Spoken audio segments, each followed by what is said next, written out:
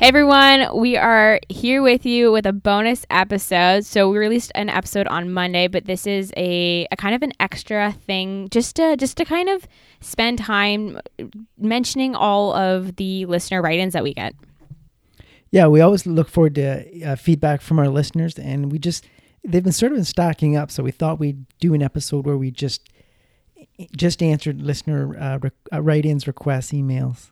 And so if this is something you kind of want to hear more of, let us know, because we enjoy talking to you at any time that we can. So, and Trevor and I kind of find us more personal to kind of just talk about our answers, opposed to send an email back about it, just because we get to kind of explain it more and really talk it through. And one of the things the listener will get from this is, if a listener's wrote in with a comment or a question or an iTunes review, and you might find it resonates with you. So there, you'll find maybe you're getting the same thing on this podcast somebody else does, and I don't know if you might take comfort in that. So I want to start off by just saying thank you to everyone who has taken the time to write anything to us, whether it's bad or good or just topic suggestions or anything, because we appreciate all the feedback, and just having you write into us means that you're there and as passionate about this podcast as we are. And we also we have a lot of topic ideas we want to get into the podcast, but I like the idea to think this podcast is dynamic in that, listener feedback is going to drive the content we produce. So by getting the feedback from the listeners, it kind of channels us in a certain direction. So that's another benefit of getting feedback from listeners. Okay, so we're going to jump in. So we're going to kind of answer comments and touch on questions from all of our multiple platforms. So we're going to start off by touching on our iTunes reviews. And first of all, we really appreciate any ratings and write-ins here, just because there's a lot of quality comments in here. And I'd like to say we appreciate the 1-star reviews as much as the 5-star. The 1-star reviews, they kind of tell us, what you don't like about the podcast or what you'd like us to stop doing. And the 5 stars, of course, it kind of describes what you do like and what we should continue to do. So we appreciate both 1-star and 5-star reviews. So any of the comments or questions that we go over today, we might have touched on in a previous episode, just kind of at the end or the beginning. But Trevor and I wanted to kind of spend maybe a little bit more time dedicating ourselves to maybe fully talking about the comment and fully answering it as well. So the first one comes from B. Fosty, and the title of it is "A Welcome Change from All the Other FI Podcasts." FI being financial independence. So B. Fosty has a really kind comment here. It is, there are many financial and FI podcasts out there. However, what sets us apart is the format. Instead of interviewing the same guests as all the other FI podcasts out there, this one primarily takes articles and dissects them into how they relate to their personal experience. If you're new to this podcast, start with more recent episodes, as the content and production quality has been improving. Love the Canadian perspective. Keep up the great work. Yeah, so thank you for this comment. It's really inspirational. We did change our format. I can't remember, Courtney, was it episode 50? I think we changed. Yeah, that sounds about right. And then we've recently brought a third voice into the podcast, Mike. So, and we have some changes coming in the future too. So it's something that's constantly evolving. But I like that he sees us as an FI podcast, a financial independence podcast, because our tagline is pursuing financial independence through deliberate lifestyle choices. And you can get to financial independence through a lot of ways. You can do it through getting passive income and investing. But we've chosen to focus on lifestyle choices. And I'm glad that he sees us as an FI podcast, because that is my hopes. And I really, really like kind of the comment about how our production quality has increased and our content has changed and evolved, because that's definitely something we kind of strive on, is taking something and working with it, and then keep moving forward to create the best possible quality and content we can. Like when we started this podcast, we didn't really know where it was going to go. But there's an expression that you can't improve what you don't start. So we thought, rather than wait till this thing's completely buttoned down to exactly the podcast we wanted to be, we just started it and let it evolve. The other comment he made was he loves the Canadian perspective. And I know a lot of things we talk about are universal, but I love there seems to be a huge void in the podcast base of personal finance for Canadian personal finance perspective. And I have nothing against American perspective, but whenever I listen to an American personal finance podcast, there's a lot of focus on healthcare costs. And I get that that's an issue for them, and it's something they need to focus on. But here in Canada, we have public health care. It's a concern. I mean, our healthcare system is not perfect, but it's not, from a financial standpoint, it's not the main focus of being financially independent or retiring. So the next comment is from Justine in Ottawa, and I'm sorry if we read this comment already. We're just going to kind of touch on it again, but it's entitled Great Personal Finance Discussions, and she says, I really enjoy listening to this podcast. I tune in every week. It offers thoughtful discussions and a new way to look at everyday personal finance decisions with an eye to the future. I especially like the episodes on the 15-year mortgage and used car market. These are topics that are especially relevant to millennials as we make these decisions for the first time. Another big financial decision, which you have touched on in a few episodes, are weddings. And a possible episode idea? I'd be very interested to hear how you both feel about the cost, large or small, of this kind of life event. Looking forward to more of these episodes. Keep up the great work. Justine, Ottawa.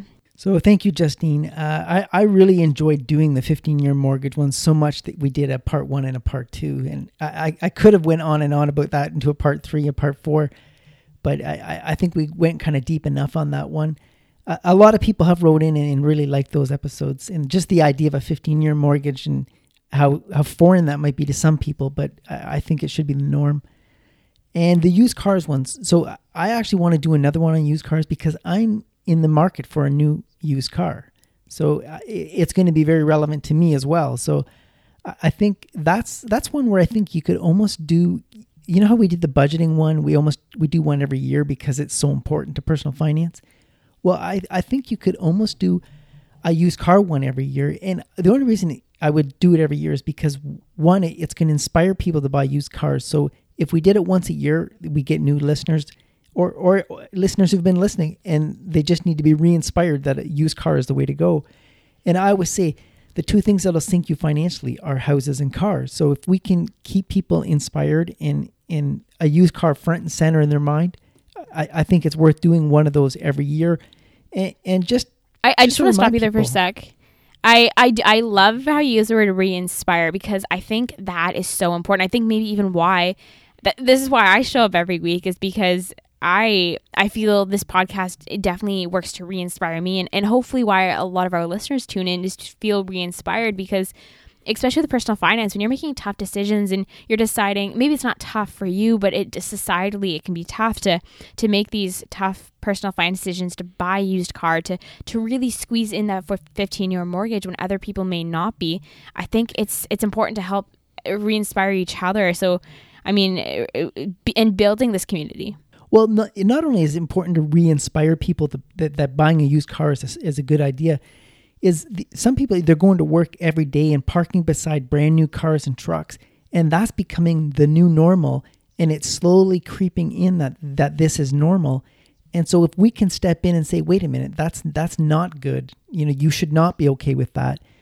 Just because everyone else is doing it doesn't mean they have the same goals and aspirations you do. So I think people need to be re-inspired because new cars are, if you're being exposed to them every day, it's just going to reorient your thinking. Oh, exactly. And I really hope that's what we are able to bring to this space every single week. And she mentioned the one on weddings, and I think that would be a great topic. I really want to do an episode on that. Because I went to a couple of weddings last year, and I'm going to a couple more this year for some nieces and nephews. And the one thing I'll say about weddings, and this will never change, this is timeless advice, never borrow money for a wedding. That is a rule I would never waver on. Never borrow money for a wedding. And when you're planning a wedding, I think you need to decide up front, is this a day for you, your special day for you, or is this a special day you want to share with a bunch of people? Neither of those are wrong decisions, but just know when you're going in what's important to you. And it's going to be different for different people. But if the day is just for you, then spend accordingly. And if the day is something you want to share with a bunch of people, the spending will reflect that too. Neither of them are wrong decisions, but at the end of the day, never borrow money for a wedding. And you say that because? Well, you should really only borrow money for things that are going to go up in value. And I say a wedding is basically it's a party. It's entertainment.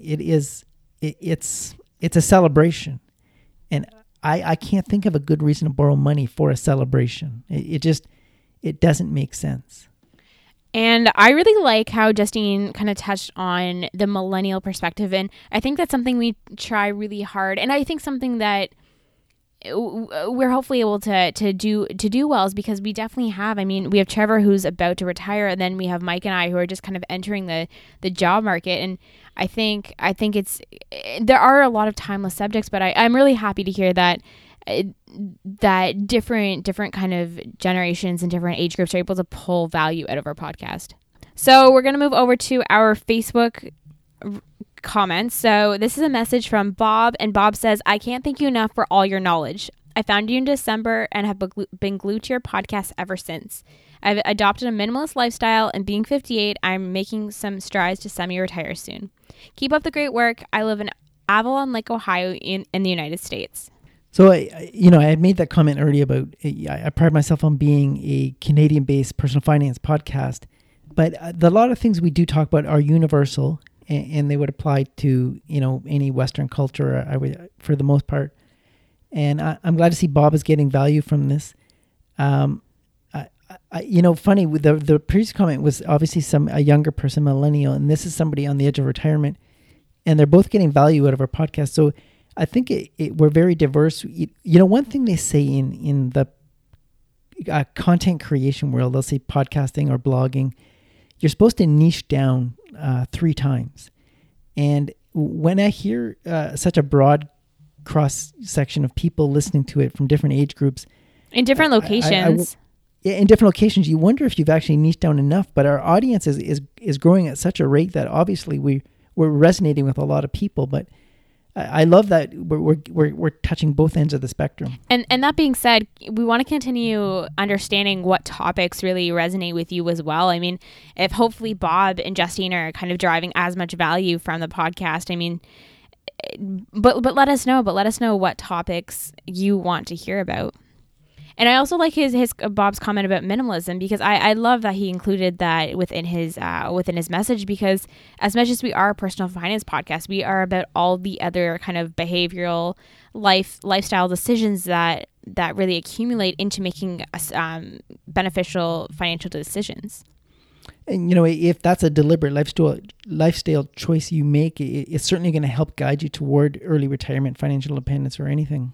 Oh, for sure. So, Bob, thank you so much for your message. Keep us posted on how your strides to semi-retirement go, and what kind of topics we can put out to assist you with that.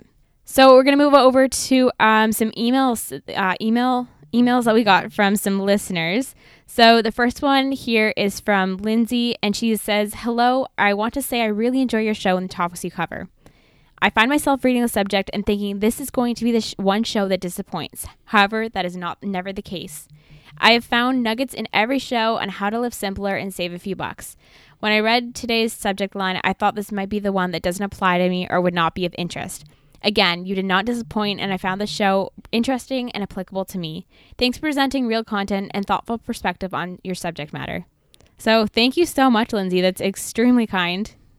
Yeah, we put a lot of energy into topic selection, and I know exactly what she's talking about. I listen to a lot of podcasts myself, and I'll look at the title of the podcast and I'll say, you know what, I don't know if that really resonates with me, but I listen to it anyway, just like Lindsay, and I'm usually, glad I did. So, I also like how she mentions how to live a simpler life, and one mentioned minimalism, simpler life. That is really the message we're trying to send, and I'm glad to see that that's what's resonating with people. I also really like her comment about I found nuggets in every show on how to live simpler and save a few bucks. So it's funny because I used to say to Trevor after we finished recording, and now that Mike's on the show, I still say the same thing. But when I'm sitting here just recording with Trevor and recording with Mike, just listening to what they have to say while we're recording, they'll say something that will just kind of awestruck me, hit me with so much like that wow moment. And it happens more often than not every show, this one little nugget that they'll say. And so I'm happy to hear that it happens to other people, because I mean, even hearing Mike and Trevor talk, it happens to me. So Lindsay, thank you so much for your email. We'll move on to another email. So our next one here is from Ron. So Ron actually joined us on the show for an episode. Yeah, we had Ron on our roundtable discussion of frugal life hacks. And Ron is, it turns out, Ron's been sending us quite a few emails, and he is the master of frugal life hacks, as it turns out. And we do appreciate getting them from Ron. There's many here to mention, and I think Courtney had a good idea that what we're going to do with our frugal life hacks, starting with Ron's and in the future. Yeah, so we want to start doing is when you send us your frugal life hack, we're going to put it up on our social media. I'll make sure it's up there, and let us know if you want your name associated with it too. And we'll see how many life hacks we can get up on our social media.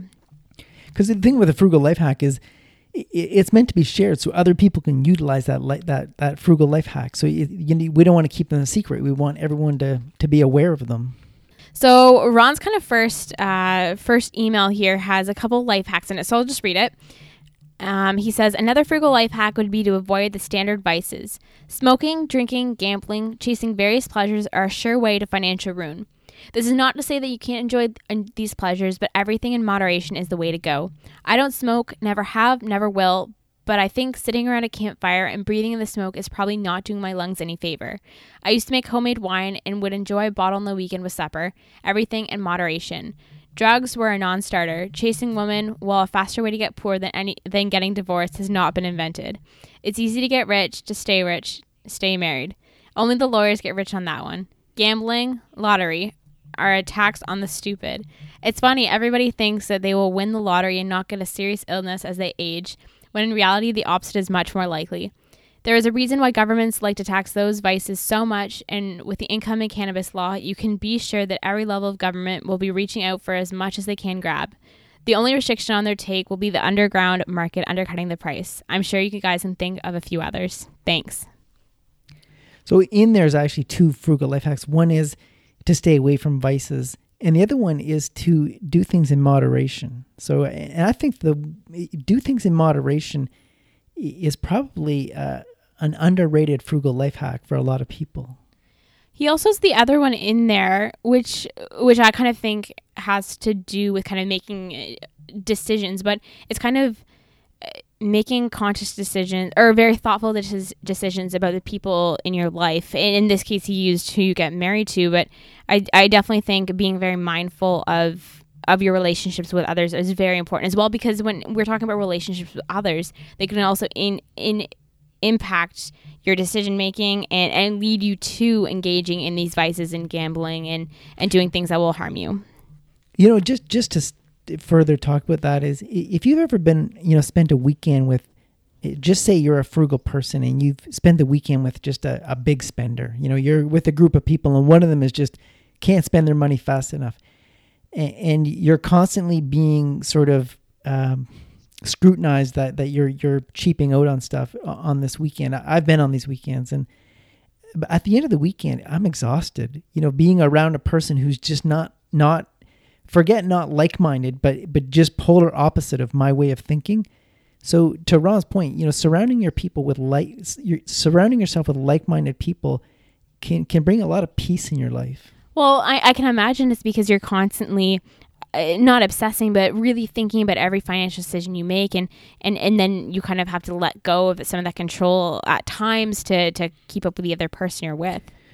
Well, your values are being, compromised or being, scrutinized by the people around you constantly. If you're frugal and you're around a bunch of people that aren't, obviously you're not seeing the world the same way, and the longer you're exposed to that, the more exhausting it gets. Oh, for sure. So thank you so much, Ron, for those frugal life hacks. And again, if anyone has any others, please send them to us. Ron did send us another email with a few more here. So he says to another frugal life hack is to check the unit pricing on items in the grocery store. Again, something that is so ingrained that I don't consciously think about doing. I just do it automatically. It's a balancing act between the best unit price and having so much that you end up throwing stuff out. That is a big no-no here. We do not waste food. So that is it for our emails. We're going to head over to Instagram now, where we have a write-in from Thiv. Thiv did also write in before. This time Thiv says, "Hey Trevor, big fan of the podcast and advice. Quick question. Not sure if you guys did a show on credit cards. Do you have any suggestions? I always keep a zero balance and have a great credit score. Looking to get the best bang reward or return wise when spending. If you have any recommended cashback or travel cards, love any advice. Thanks." So we did do an episode way back on credit card hacking. We could probably do another one soon too. It's probably worth doing. So I do use credit card rewards for my everyday purchases, like fuel for my car and groceries. But the one thing I'd warn anybody with credit card hacking is don't let it alter your purchasing decision. And an example of this is if you're thinking of buying something and you're kind of debating, where the best price is or whether you can afford it. And if you start factoring in the rewards into your purchasing decision, you have crossed the line. So the reward should be just that, just a bonus. It should never influence your purchasing decision. The rewards should be separate, just a complete separate transaction. These rewards come in after you bought something, but do never bring those rewards into analyzing a purchase. No, I completely agree with that. So thank you, Thib, for your message on Instagram. This one was sent to Trevor's personal account. So Trevor_Simple Money Solutions. I also have one, Courtney_Simple Money Solutions. And we also have our general Simple Money Solutions too. It's at Simple Money Solutions. We'll put this all in the show notes too, so you can reach out to us and follow us on those platforms as well. So we're going to move over to our contact form submissions. So if you want to send us something, so our email is livelifesimple365@gmail.com. If you can't remember that, that's okay. You can head over to our website, which is livelifesimple.ca. There's a contact submission form button. You can just send us everything there and we'll get it. So the first one is from Kristen, and I'll read her comments. So she says, "Hi, I'm loving your podcast. I'm currently listening through all the old ones. I really enjoy the multi-generation perspective on these issues. But I was wondering if you would truly debate the new versus used cars. 3-year-old car with warranty, certified pre-owned, is not a used car. It's still in the brand new car pile. I think this one could use a good update where Trevor says to sell his cars around 10 years. They still have lots of cost-effective life left. That's about the point where I like to buy them. It's also a perfect starter car for someone young who's going to make those first driving mistakes. For example, I had a Subaru Outback 2001. At that time, it was 12 years old. I purchased for $5,000 cash. I only paid $75 a month for registration and insurance at the time. I put away $100 a month for possible maintenance. Now I do some of the maintenance myself: oil change, filter change, plugs, wires, headlights, tire rotation, fuse swaps, but it isn't hard. Lots of stuff you can learn off YouTube. Now it's so awesome. I learned from a manual. Also buying used rims and winter tires off Kijiji so I can swap them myself. Anyways, this does make it cheaper and allows you to save maintenance cash for bigger things. I drove it for years. It was still running well, starting to rust a bit, but I planned on fixing it in the spring. When a young driver slammed into my parked car, pushing over a block, its back tire was almost touching the front tire on the driver's side. It had 315,000 kilometers on it. Since then, I have challenged friends who debate the new car issue that payment is your TFSA contribution or your RSP contribution or your house down payment. Or if you can pay cash for the new car, go for it. I don't argue that you have the right to choose. If that's where you get your joy, great. Just don't finance it. So this is an incredibly well thought out comment, and she is right. We need to do another episode on used cars. This is the second person sort of suggesting it, so we're definitely going to do it. Her comment that she is buying cars at 10 years old, where I'm suggesting that maybe that's their end of their useful life. So in the used car episode we did, I mentioned that, my father, so the generation before me, he thought used cars were a complete waste of time. But for him, used cars were far more unreliable than they are today. And the problem is, for me, my perspective needs to be updated because they're becoming more and more reliable. So I have a car that I said I get rid of them around 10 years old. I have a car that's 14 years old and I have a car that's 12 years old. And I'm thinking of parting with the 14-year-old car, though my wife thinks it's still fine. So whether I get one this year or in a couple of years, I'm not sure. But I think you need to look at it. If you only have one car and just say you have a young family that you're driving around, I think you need to make sure that car is somewhat reliable. And I'm saying after 10 years, maybe the reliability is getting better in cars. But I don't. If I have a young family and it's say it's winter and I only have one car, I don't know that I want to be driving a 14-year-old car. So it depends on your circumstances. No, and I want to kind of combat that with, so take my situation. I live in a city with great busing system, but it would be beneficial to have a car at times. If I only drove the car around my city, if it broke down, I could simply, it wouldn't be that, because I have no need to really travel away, and so I totally can see exactly where she's coming from. So you this is why we need to do one on used cars, because you just gave a great perspective, right? That I can't see. I have the blinders on. And especially if, I mean, I love this comment so much, because if you don't have if you need a car to get to your job, if that's the only way you can have that job, and buying a $5,000 car is all that you can afford, but it will give you the wheels to get to that job, then it is completely worth it. So I definitely think we need to do an updated episode. And I'm going to say, my wife asks me this question all the time when I talk about, our car's getting kind of old. She says, what is the risk? And just ask yourself,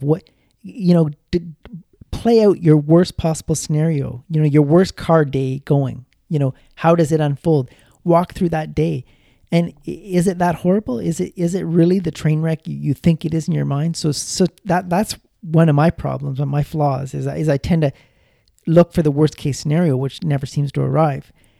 And I would say I love that she is it appears she's against the idea of financing a car. I am too. I think there's no reason you can't pay cash for a car. I think we're absolutely going to do one on used cars really soon, because this is a great, it's just got me thinking and I know. I can hear the wheels spinning right from here. Yeah. I do want to comment.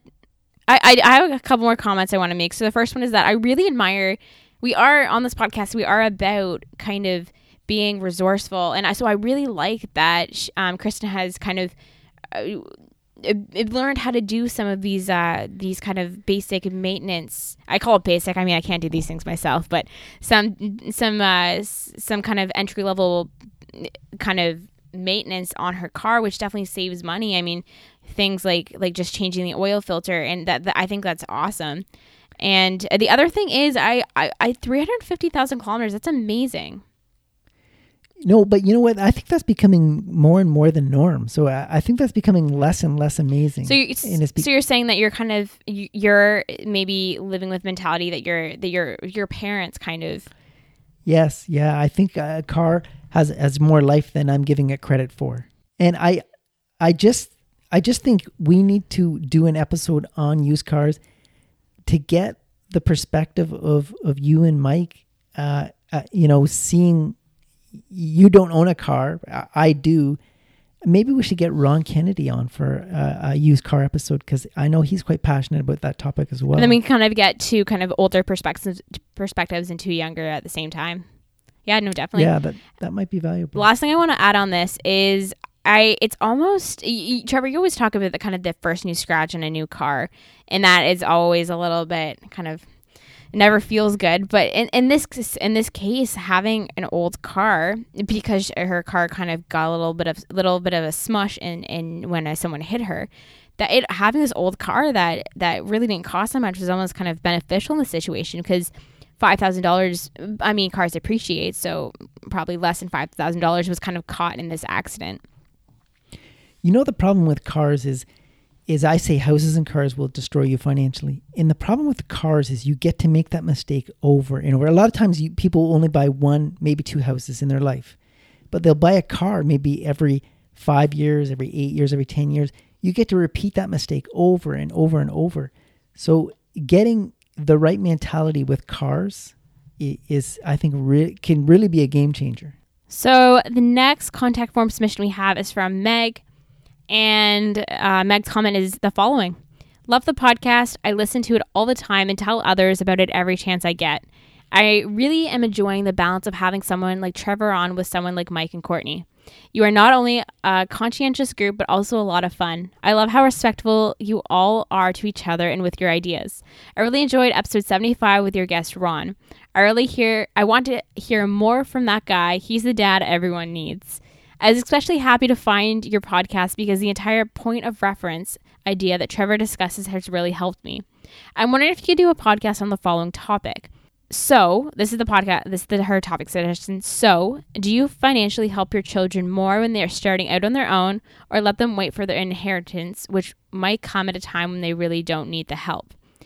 I'm doing a bit of both because I want to make sure I have money to retire on, but I also feel like if I live to be 85, then my kids will be close to retirement themselves. So I kind of would rather help them and their families to have a better start and quality of life out the gate. I would love to hear their varied perceptions of Ron, Trevor, and then the youngerings of Courtney and Mike. I'd also really love if you could do an episode on planning for retirement when you have a pension program and RRSPs. I have not maxed out on my RRSP contributions, and I'm not really sure if I want to. Instead, I have 3 properties that are part of my retirement plan. Out of necessity, I bought a house in low-income area in Calgary in which to live. As I made more of an income, I rented that house out and used the equity to buy a slightly better home in a slightly better area. The plan is to have both the upper and lower rented out, but we live in it now. We also purchased a townhouse so that my son could rent off of us and keep it in the family. Why go rent and pay someone else's mortgage? Of course, we are only able to do this because my husband is a handy kind of man, knowing how to fix just about everything. So having rental income may be a good way to also bring in some money in monthly. I have a property management company to do the renting out and lease agreements and repairs, etc. are something we take care of ourselves. So I was meaning to ask Trevor about this. He is planning on retiring, but doesn't want the hassle of being a landlord. It sounds like his company has people working for them that struggle to find adequate rental properties in a city/town. I would get a tenant through the company that you work for or rent it to your company as employee housing. That way your investment is still making you money in your retirement. You don't really have to be a landlord if you hire a property management company or person. Some realtors do this on the side for reliable monthly income, and it is usually 10 to 15% of the monthly rental income. Sorry to make such a long message. I should have broken it up and sent a few smaller ones after each episode, but it's not really like me to give feedback, period. Thanks for doing what you do. Absolutely love it. So first of all, Meg, thank you so much for your incredibly insightful comment. It was not too long at all. It was so passionate and filled with so much excitement, and you could feel it. You know, funny, she pointed out, I had the blinders on with this being a landlord, and she pointed out the fact that I said that there's nowhere to rent property in this town, and new employees that come here to work at the company I work at, they can't find a property to rent, so they have to travel an hour to get to work. So there's a need. Yeah, so the need is here, right? So it's funny that it took somebody to point that out to me. So that's something I might have to reevaluate. I'd also like to say, if Ron Kennedy, if you're listening, which he probably is, I think there's a topic idea that we could, hopefully he would agree to come on and talk about this one, where the concept of passing money from one generation to another, and when that should take place, or if that should take place at all. It is saving up a down payment for a house, a rite of passage and a sort of a badge of honor, or is that something you should help your kids do? Because buying a house has never been more difficult in the history of our country than it is now. I don't know. I'm not making that claim, but it's a topic that could be debated and have a lot of angles. Also, I do want to add in, if you have like an episode suggestion, send it our way, but don't be afraid to also pitch us an idea and suggest it to be on the show with us. We would love to have more kind of guest appearances. So you have an awesome show topic that you are passionate about, to pitch it to us, and we'd love to have you on. Well, and what we want to do is, so we had Ron on, and I called it a round table, where we have a topic and we just sort of go around and throw our so in that one we each of us threw a frugal life hack on the table, and the rest of us sort of either agreed with it or disagreed with it, or gave our experience with it. So if we had another listener on, it would be a round table type thing. So you wouldn't have to show up armed with a bunch of knowledge. You would just come out with your little piece to contribute. So obviously that round table with Ron Kennedy went over well. We got a lot of good feedback. It was a very popular episode. It's been downloaded. It's one of our most popular downloaded shows. So I think we want to do more of that. So our next write-in is from, and I'm sorry if I say your name wrong, it is Rodolfo. Hopefully I got that right. But he says, "Hi, Trevor and Courtney. I want to first congratulate you on your podcast. It is great to hear for Canadians' perspective to so many interesting topics. This email comes after listening to your podcast episode, Making a Case for Renting. Although I agree with so many of your points you've made regarding the benefits of renting, I want to add a bit of my personal experience that might give a different perspective. For a bit of context, I live close to downtown Toronto and I love the city life. It was August 2008 and I was a happy renter of a one-bedroom apartment paying $800 a month for rent. Single and without any major commitments, an opportunity showed up to buy a condo. The stock market is crashing and I'm thinking of buying a condo. What a crazy idea, right? However, it was a very wise decision in the long run. Only took a year from the day of purchase for the condo's equity to increase to $100,000. In addition, with interest rates going down, I was able to refinance my mortgage, decrease my monthly mortgage payment, and became debt-free. High cost debt it is. 2 years after this, I was able to afford two of the best trips in my entire life. Arguably, there is no other investment that could have given me this level of ROI in such a short period of time. Without getting into many details about the math behind my experience, and knowing that another more disciplined person who could have continued renting and saving could have a similar experience than me, it is important to understand that the argument about rent or buy is not a one answer for everyone, and the answer will change with time depending on the economical circumstances of that particular time. For instance, right now, renting Toronto is not that much cheaper or easier than buying a property. It makes the rent versus buy case more complicated. Also, I think it's important to mention that buying a property does not need to be a lifetime commitment. A person can decide to sell their property at any point and start renting going forward if that is what suits them better at that point in time. It also comes down to individual choice and individual circumstance.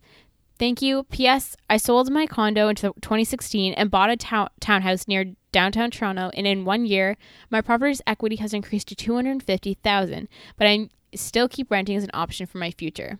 Rodolfo. Rodolfo is how you say it. So I love that he made out well in real estate, and so he's in one of Canada's most expensive cities. So the opportunity for making money in real estate is going to be increased than say the rest of Canada. The timing, of course, he got in at the bottom, 2008. We were in a bit of a recession. So if you time the market in any asset class, you're going to make money. If your timing just happens to work out, and it sounds like his did, so I'm glad it did for him. But if you live in a house if you stay in real estate for you buy a house and you stay in it for 30 years, the return on investment over that long period of time is not that great. That you can do as good or better in other investment classes. And I'm not saying this is an investment podcast, but I've run the numbers on my own scenario and my parents and my grandparents, and I just think real estate, unless you timed the market or you got in, your timing was excellent. You get in and out at just the right time. You can make a bundle for sure, but you could also do that in the stock market. So, but he's not saying buying's the only solution. He's open to renting. And I agree with everything he said. So thank you for the comment. The next one is from Bob. And Bob says, this is about the same episode, Making a Case for Renting, episode 76. So Bob says, enjoyed listening to your podcast. Just a couple of points. Number one, I'm pretty sure that I heard that having a mortgage was like renting money, which I agree with. But I'm not sure if it was explicitly said that rent was the interest that you pay. I can remember back in university days when my economics professor said that if you want to compare renting versus buying, then let's first start by saying that the interest that you pay on your mortgage is the same as rent. You pay it but receive no ownership from it. In addition, as you indicated, you would want to include other expenses involved with owning a home that do not directly transfer ownership, such as property taxes, mortgage insurance, repairs, and maintenance. Number two, as a landlord, you would want to charge rent to at least cover all of your ownership expenses. So, for a new landlord having recently purchased the rental property who is highly leveraged, the rent may be considerably higher than a landlord who owns a rental property free and clear. Number three, it's possible to consider your home an investment if you make plans to sell at some point in your retirement years and then renting from then on, thus using the proceeds of the sale as capital within your retirement funds. I know of a retired couple that used to own a home and now live in an apartment in town. Though I don't know all of their specific circumstances, it could be possible for them to live off the proceeds of the sale to rent for the remainder of their years. These are just thoughts to consider and would be interested in your feedback. So one thing Bob says is he says, and I kind of disagree with this, he says if you're a highly leveraged landlord, you would... the rent you charge your tenants would reflect your increased cost of being a landlord, and you would also include all the costs of ownership. You would try to transfer as many of those into the rent to your tenant.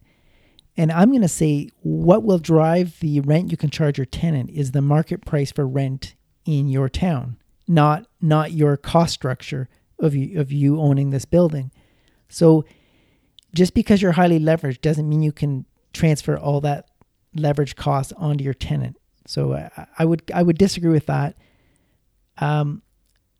The idea of selling your home and using the capital as to put it into another asset class like an index fund and use the returns from that to subsidize your rent, I think that's a great idea, especially for people who no longer are physically able to look after a house. So I actually plan to do that in my older years. So I like that idea. But all in all, I do appreciate Bob's feedback and his experiences. So that brings us to the end of all of our comments and questions and listener write-ins. Yeah, it's been a lot of fun. We kind of let them build up, sort of we had a big queue going of listener feedback, and we're hoping to do shorter episodes more frequently as people write in. Yeah, this one didn't really turn into a short one. Yeah, and the whole idea is these are great comments, and I think there's stuff here that our listeners can benefit from, so it's almost listeners benefiting from listeners. So that's the whole idea of doing this. So thank you so much for everyone who listened to this episode, and hopefully you got your question answered and you derived value. Make sure to send us your questions so that we can answer them on upcoming bonus episodes just like this one. Let us know what you thought of this one. And I'll start posting on our Instagram too when we get awesome frugal life hacks as well, and updating you there. Thank you again for being with us. We'll see you with a brand new regular episode very soon. Until then, keep it simple.